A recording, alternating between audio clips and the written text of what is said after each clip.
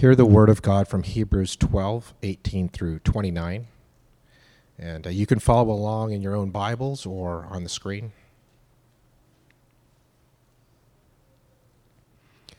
Hebrews 12:18 through 29. For you have not come to what may be touched, a blazing fire and darkness and gloom, and a tempest and the sound of a trumpet, and a voice whose words made the hearers beg that no further messages be spoken to them. For they could not endure the order that was given, if even a beast touches the mountain, it shall be stoned. Indeed, so terrifying was the sight that Moses said, I tremble with fear. But you have come to Mount Zion, and to the city of the living God, the heavenly Jerusalem, and to innumerable angels in festal gathering, and to the assembly of the firstborn who are enrolled in heaven, and to God, the judge of all, and to the spirits of the righteous made perfect, and to Jesus, the mediator of a new covenant, and to the sprinkled blood that speaks a better word than the blood of Abel. See that you do not refuse him who is speaking, for if they did not escape when they refused him who warned them on earth, much less will we escape if we reject him who warns from heaven. At that time his voice shook the earth, but now he has promised, yet once more I will shake not only the earth, but also the heavens. This phrase, yet once more, indicates the removal of things that are shaken, that is, things that have been made, in order that the things that cannot be shaken may remain. Therefore, let us be grateful for receiving a kingdom that cannot be shaken, and thus let us offer to God acceptable worship with reverence and awe, for our God is a consuming fire. This is the word of the Lord.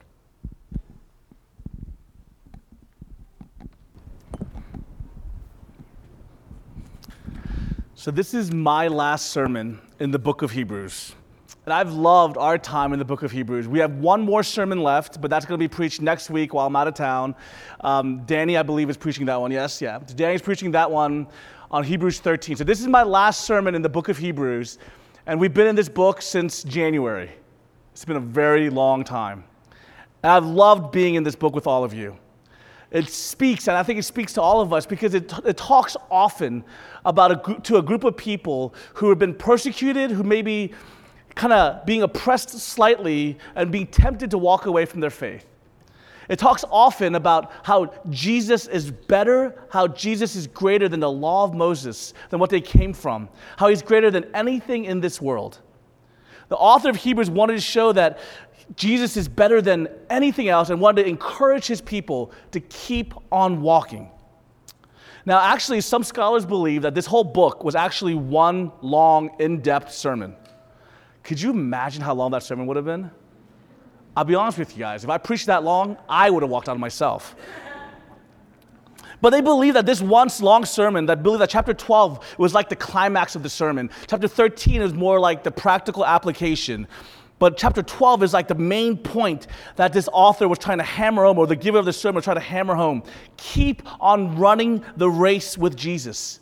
He's your champion. He's your arch-ego who took full punishment of sin upon himself, who lived the life that you couldn't live perfectly. Keep on running the life of faith with him. The end of chapter 12, the author is saying, in Christ, we now have an unshakable kingdom, an unshakable hope, an unshakable city, an unshakable life.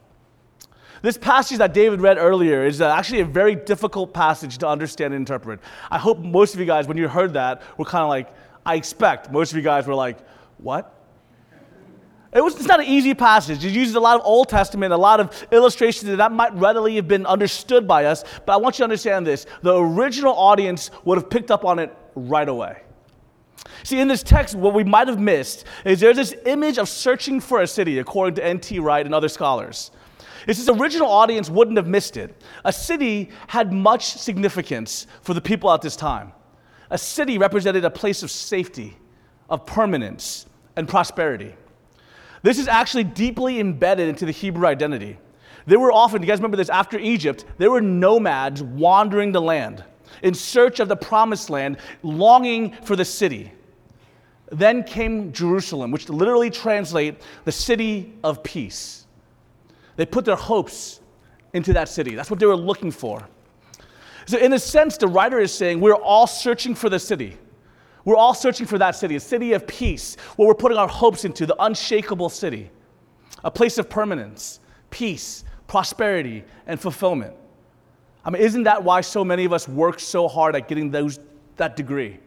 Work so hard at your job. Work so hard to get the money, ensure your kids have all that they need. Isn't that why we often get married and have a family? We want a permanent place of peace. We want the longings of our heart to be settled. We want prosperity. We want fulfillment. Like I said, we want the human condition. We want to be known.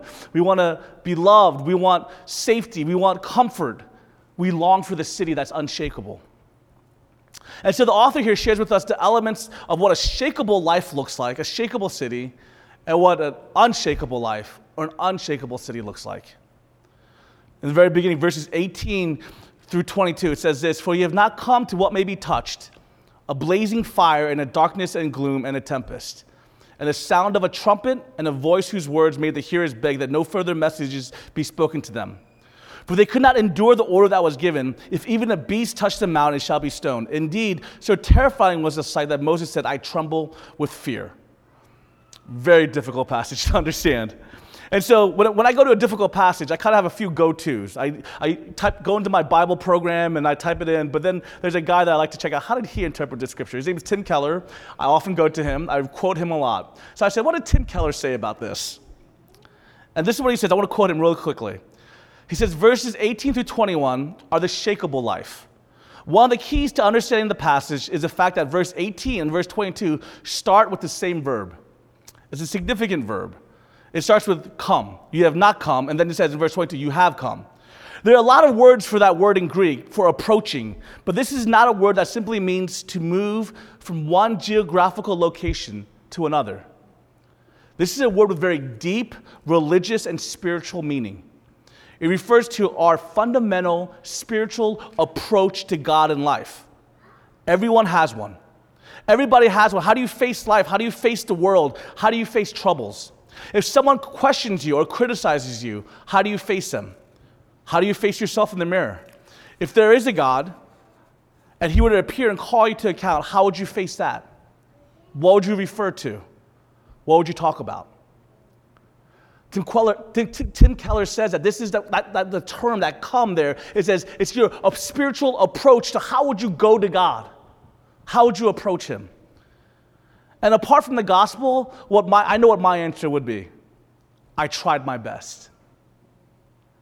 I mean, I even default to that even now in my own life. I'll still say this to Gina when we get into argument or when I mess up. I'm like, I did my best. I tried my best.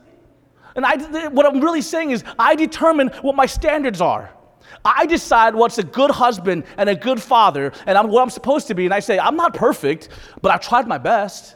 I'm better than Billy. I'm better than all those other guys, so I'm done a pretty good job, right?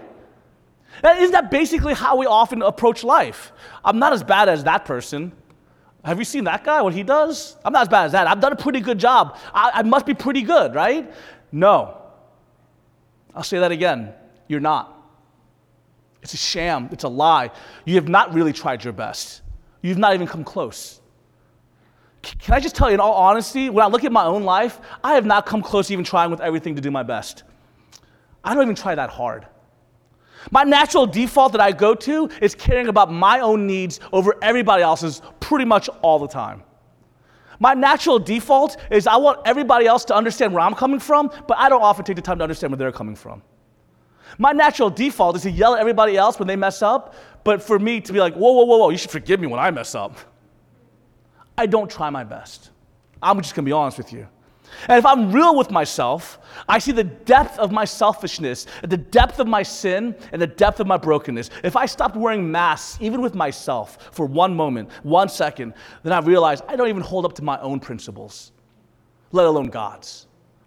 I don't even hold up to my own standards, let alone God's. I'm going to say some depressing news to all of you guys. We are all moral failures. Every single one of us. It is false to think otherwise. And guys, we can see the failing of this thinking when we did our best spiritual approach, when we see this famous incident here that verses 18 through 21 talks about at Mount Sinai. This is a famous encounter the Israelites have with God. God came down on Mount Sinai. His presence came down into the mountain, and he gave the 10 commandments, and the people got close. They drew near here because God was here. But guess what? As they drew near, they didn't have anything close to a warm, cozy, comfortable experience. They were shattered. They were broken. They were shaken. Actually, the mountain itself was shaken by the presence of God. The Hebrew writer here says, honestly says these big negative images of gloom and darkness and fire, storm, and trumpet blast. It shattered their experience. This isn't some, wow, it's God's voice. Wow, God's here. It's pretty awesome. No, it said literally, stop, God. We can't take it. Every place the presence of God comes close, comes into a building, comes into a place, comes into a mountain, it becomes fatal to go near.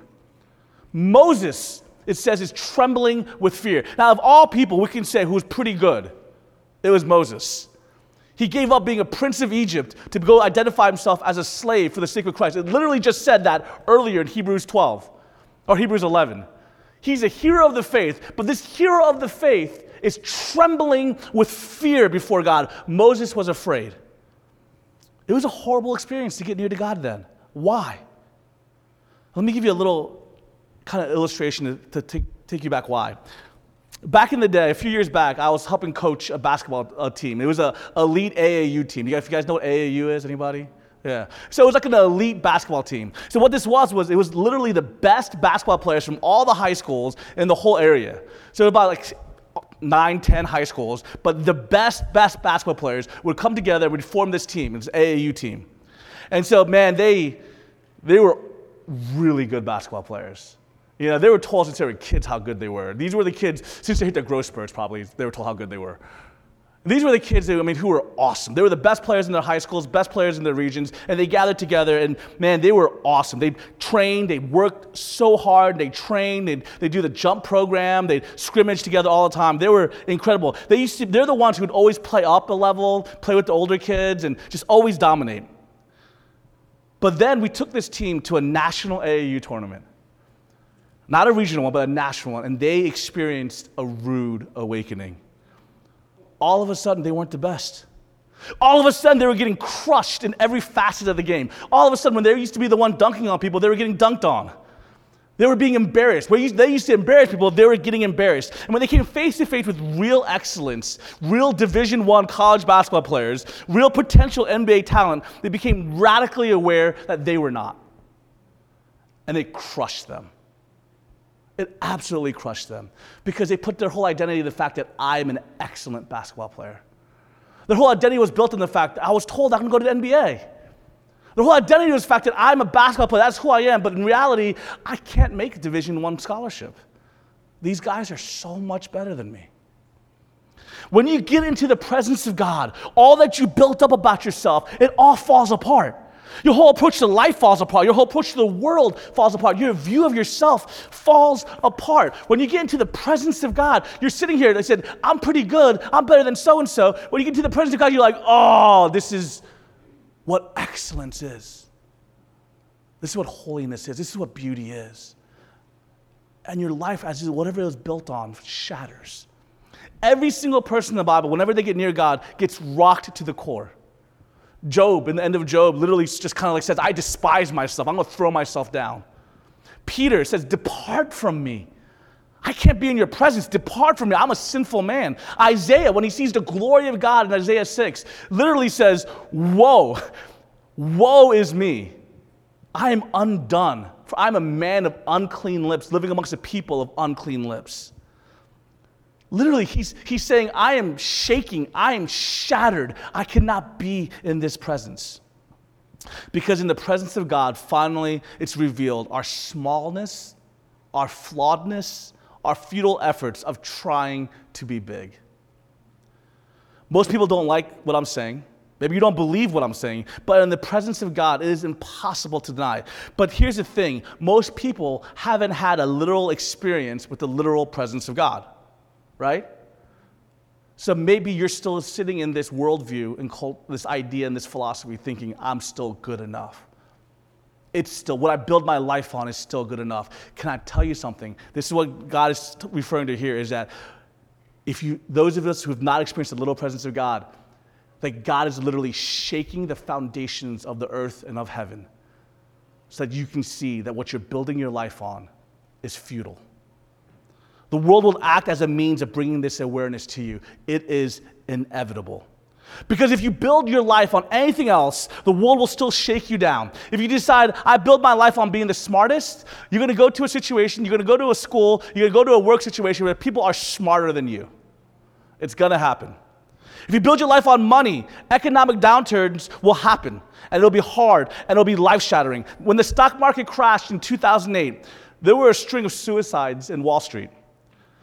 The acting chief financial officer, Freddie Mac, hanged himself. The French money manager who invested the wealth of Europe's leading families lost $1.4 billion, and he committed suicide. You see, when you build your life on anything else, the world will shatter you. It might happen through disease. If you build your life on your health, done 5 Ironmans and I eat really healthy, disease will still come to you. And your life will shatter when the doctor walks in and says, this is what you have. If you build your life on finding Mr. Right or Mrs. Right, and then you get into that relationship and realize, wait a minute, marriage is hard work. I thought once I got married, everything would be awesome and easy, and all my loneliness that I feel and all that stuff will just go away. What? That doesn't happen overnight? Man, and your life is shattered. When you build your life on the shakeable, it's inevitable that the world will shake, and what you build it on will crumble and will shatter. What is your city? What do you build it on? What is your hope? Is it shakeable? What is your primary source of permanence and security in this life? What is your primary source of coming before God and saying, I'm good? Is that what it is? Is it saying, I'm good enough? Is it saying, what is your source of security and permanence in this world? Is it saying, I have enough in my bank account? I have my health. I've done a good job raising my kids. Everything shatters in this world because the earth and the heavens itself shakes. The invitation of Hebrews is to make God your primary source of these things. That He be your primary security, your identity, your fulfillment. That He be the foundation of your city so that in Him you have the peace, permanence, and fulfillment you seek, whether or not He provides you with a home, a marriage, job, or wealth. In Him you find your security, your permanence, the city you long for. So what is the unshakable life? How do we not put our hope in the things that will fail when everything shakes? Here's what it says. The writer says Jesus is the better city, the only sure city, that He leads to the unshakable life. Verses 22. But you have come to Mount Zion and to the city of the living God, the heavenly Jerusalem, and to innumerable angels in festal gathering, and to the assembly of the firstborn who are enrolled in heaven, and to God, the judge of all, and to the spirits of the righteous made perfect, and to Jesus, the mediator of a new covenant, and to the sprinkled blood that speaks a better word than the blood of Abel. I want you to get this. I want you to picture this. I love how Jesus' crucifixion bore a similarity to Mount Sinai. See, Jesus' crucifixion occurred on top of a hill, on top of a mountain. There was darkness all around.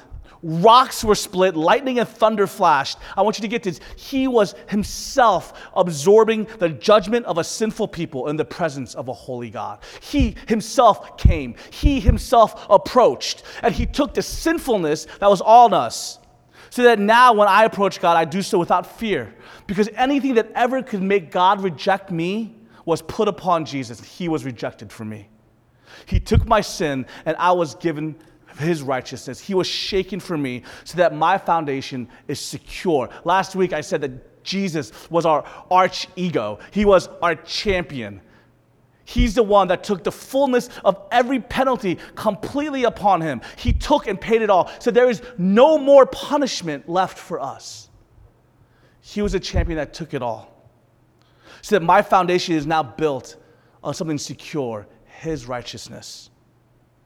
It says in verse 24, to Jesus, the mediator of a new covenant, and to the sprinkled blood that speaks a better word than the blood of Abel. Anybody know who Abel is, by the way? Just nod your head if you know who Abel is. All right. So who's the third child of Adam and Eve? Trivia. Good job. Who is number one? Cain? Number 2? Good. Wow, you guys know your Bible. I'm impressed. Genesis 4, it says Cain had killed his brother Abel. And when Cain tried to deny it, God said to Cain, Cain, what do your brother's blood cries out from the ground for vengeance. Well, we murdered Jesus, but his blood does not cry out for vengeance. Instead, it cries out for our forgiveness. That is the word, that is the better word that it says here. You see, when Abel's blood cried out for vengeance, Jesus' blood cries out for forgiveness. The gospel gives you God and all his blessings and all his promises as a gift, not because you deserve them, but because Christ has purchased them for you. Not given according to your merits, but as a gift of grace. Guys, I want you to understand this unshakable understanding, this unshakable foundation is this. Guys, that you were not in yourself good enough. That we are all moral failures. But our champion came into this world, lived the perfect life of love, and took upon himself all the fullness of the penalty that we deserve. So that our foundation is built on his righteousness, what the champion did. It's like we talked about last week, like in Greek mythology, is if the champion went forward before us. Our security is not built on how strong our arms are in battle. Our security is built on, man, Hercules is going to win the fight. So do you believe Hercules is strong enough? Do you believe Hercules will go and dominate the other army, and the Greek armies will be like, yeah, Hercules, he's the strongest. He's going to win the fight. We're secure. I'll just take a nap during this battle because he's won it. Guys, our security is built on the fact that our Jesus, our champion, took upon himself the full punishment that we deserve, and he wins the battle. And the level of our security, the level, how high our security is completely related or completely dependent on how secure and how powerful Jesus is. And he is all powerful. Do you hear that? Our unshakable kingdom, our unshakable foundation, our unshakable city is unshakable because Jesus was shaken for us. And we now have his righteousness. The ways that you have tried to fulfill the human condition, and you guys all hear me, I've said it over and over again, this is the human condition, I really believe this, is that we all desire to be known. And this idea of being known is this idea of we all desire intimacy and relationship, but we also all desire to be loved. And in this desire to be loved, that means we want security in that love. We want to know that we're never going to be lonely. We want to know that we have security in this love, this peace in this love. And we all want purpose. And all that we do, all that we strive to do to fulfill this kind of longing, whether it's in a husband and a wife and a child and popularity and power and money and wealth, all that we try to do, it's all built on shakable foundations, on shakable things. And the world always shakes. Right, isn't that reality? Isn't that true? I'm terrible with science, but isn't that like, aren't we always moving on this earth, right? We're on plates. Yeah, I know. I didn't study science in college. Liberal arts guy, worthless degree. We're always moving. The earth is always shaking. Life always happens, doesn't it? And you're walking along one day and everything seems to be going well, but then that person who you put so much hope and trust and love in is taken away from you. And then your life is shaking to the core. Life is moving and it's happening and you're building up a nice little nest egg and all of a sudden the economy goes down or you lose your job and all of a sudden you're shaken to the core. Life is moving and you have this great relationship but all of a sudden you realize that, wait a minute, that person doesn't fulfill everything in me. I need something deeper. I need Jesus. Life will always shake you. You need to have something that is unshakable. But when Jesus is your city, when Jesus is your foundation, the writer of Hebrews says it gives you security. Verse 28, a city that cannot be shaken. For the foundation of the city is the righteousness, this gift of Jesus, this unchangeable promise that he's given you. But it also leads to this. It leads to unbounded joy. I love how this says it. In verse 22, it says, innumerable angels in festal gathering. What does that mean? And I want you to hear this. Literally, it means like angels in party clothes, right? I don't know what party clothes means to you. Some of you guys might think like, oh, like a formal party, but I picture like a t-shirt, tuxedo t-shirt. You know what I'm saying? Like the angels are wearing tuxedo t-shirts. You know, they're partying right now. They're hanging out and having a great time. God's presence is like a gigantic party. Every time God pulls back the curtain and we get a glimpse of heaven, it's like a party. Revelation talks about it's like the ultimate wedding feast. I'll be honest, I like wedding receptions. It's a good time because most people who would never dance will actually get up and dance at a wedding. Typically because brides are like, you better dance at my wedding, you know, but... All right, and then they do all those like group dances that you wouldn't do any other time, but they do it at a wedding, and you're like, I'll do that, yeah. And you get up there and do the Cupid shuffle and all that kind of stuff. I love it. I love wedding receptions. It's a blast. It's a party, and we have a good time. Every time when we see a picture of heaven, we see a wedding party reception dancing. I mean, we see angels in tuxedo t-shirts. Do you understand where the presence of God is now? When our foundation is secure in Jesus, we get joy. We get joy because no longer are we worried. No longer do we come to the Mount Sinai. No longer do we come to the presence of God and be like, is it good enough? Did I do enough? Did I try hard enough? No longer do we have to wear masks to be like, okay, let me hide who I am really inside. No longer do we have to worry, can I still be loved? No, we go into the presence of God, stripped bare, no masks on, fully being who you are in intimacy and say, yes, I am loved. Yes, I am known. Yes, we can party in this joy. And it's secure. It is secure. I love it. It also leads to awe and intimacy. Verse 28 says, worship and reverence and awe. The awe of worship is translated often to fear. And to worship in fear, this is not like a terror fear. This is not like watching a horror movie fear. It literally, in Christ, can't be shaky, so we have nothing to really fear in that way. It's more like this idea of awe. It's more like this incredible like majesty. When I look at the Grand Canyon and realize there's no like barriers or no handrails, I thought that was the stupidest thing in the world. Seriously, I'm like, how is there not a barrier over here? That's just dumb. And I saw kids like walking to the edge or like people like sitting on there with their feet over. I'm like, no, it's just crazy. Because when I look at that, I'm in awe. There's a fear, but it's beautiful. It is majestic. It's also a fear that a child has over a parent. You know, my dad is 5'3.5", maybe 5'4", about 130 pounds. He's a small man. I mean, he just is compared to me in particular. I'm like, you know, my dad is just not the biggest, strongest man in the world. He's not. But when I was a kid, my dad was the strongest man in the world. Right? I used to tell all the kids, like, oh, my dad could bench press 1,000 pounds. You know, my dad could definitely beat up your dad. You know? And once again, like I said, my dad probably could not beat up that many dads, but I honestly believed in my heart that he was the strongest person in the world. A child has a fear of his parents. It's not a fear of terror. It's an awe mixed in with intimacy. I love J.D. Greear has his definition of worship. It says this, it's awe mixed with intimacy. Awe mixed with intimacy. Do you feel that way about God? Is he so massively awesome? Is he so incredible that you have this kind of like awe mixed with intimacy? Because that's what we get to have. When our foundation is in Christ, when our foundation of the city is in the work of Jesus and it's unshakable, it leads to this awe mixed with intimacy. Tim Keller says, Jesus is the only God whom when you find him will satisfy you, and when you fail him will forgive you. Jesus is the only God whom when you find him will satisfy you, and when you fail him will forgive you.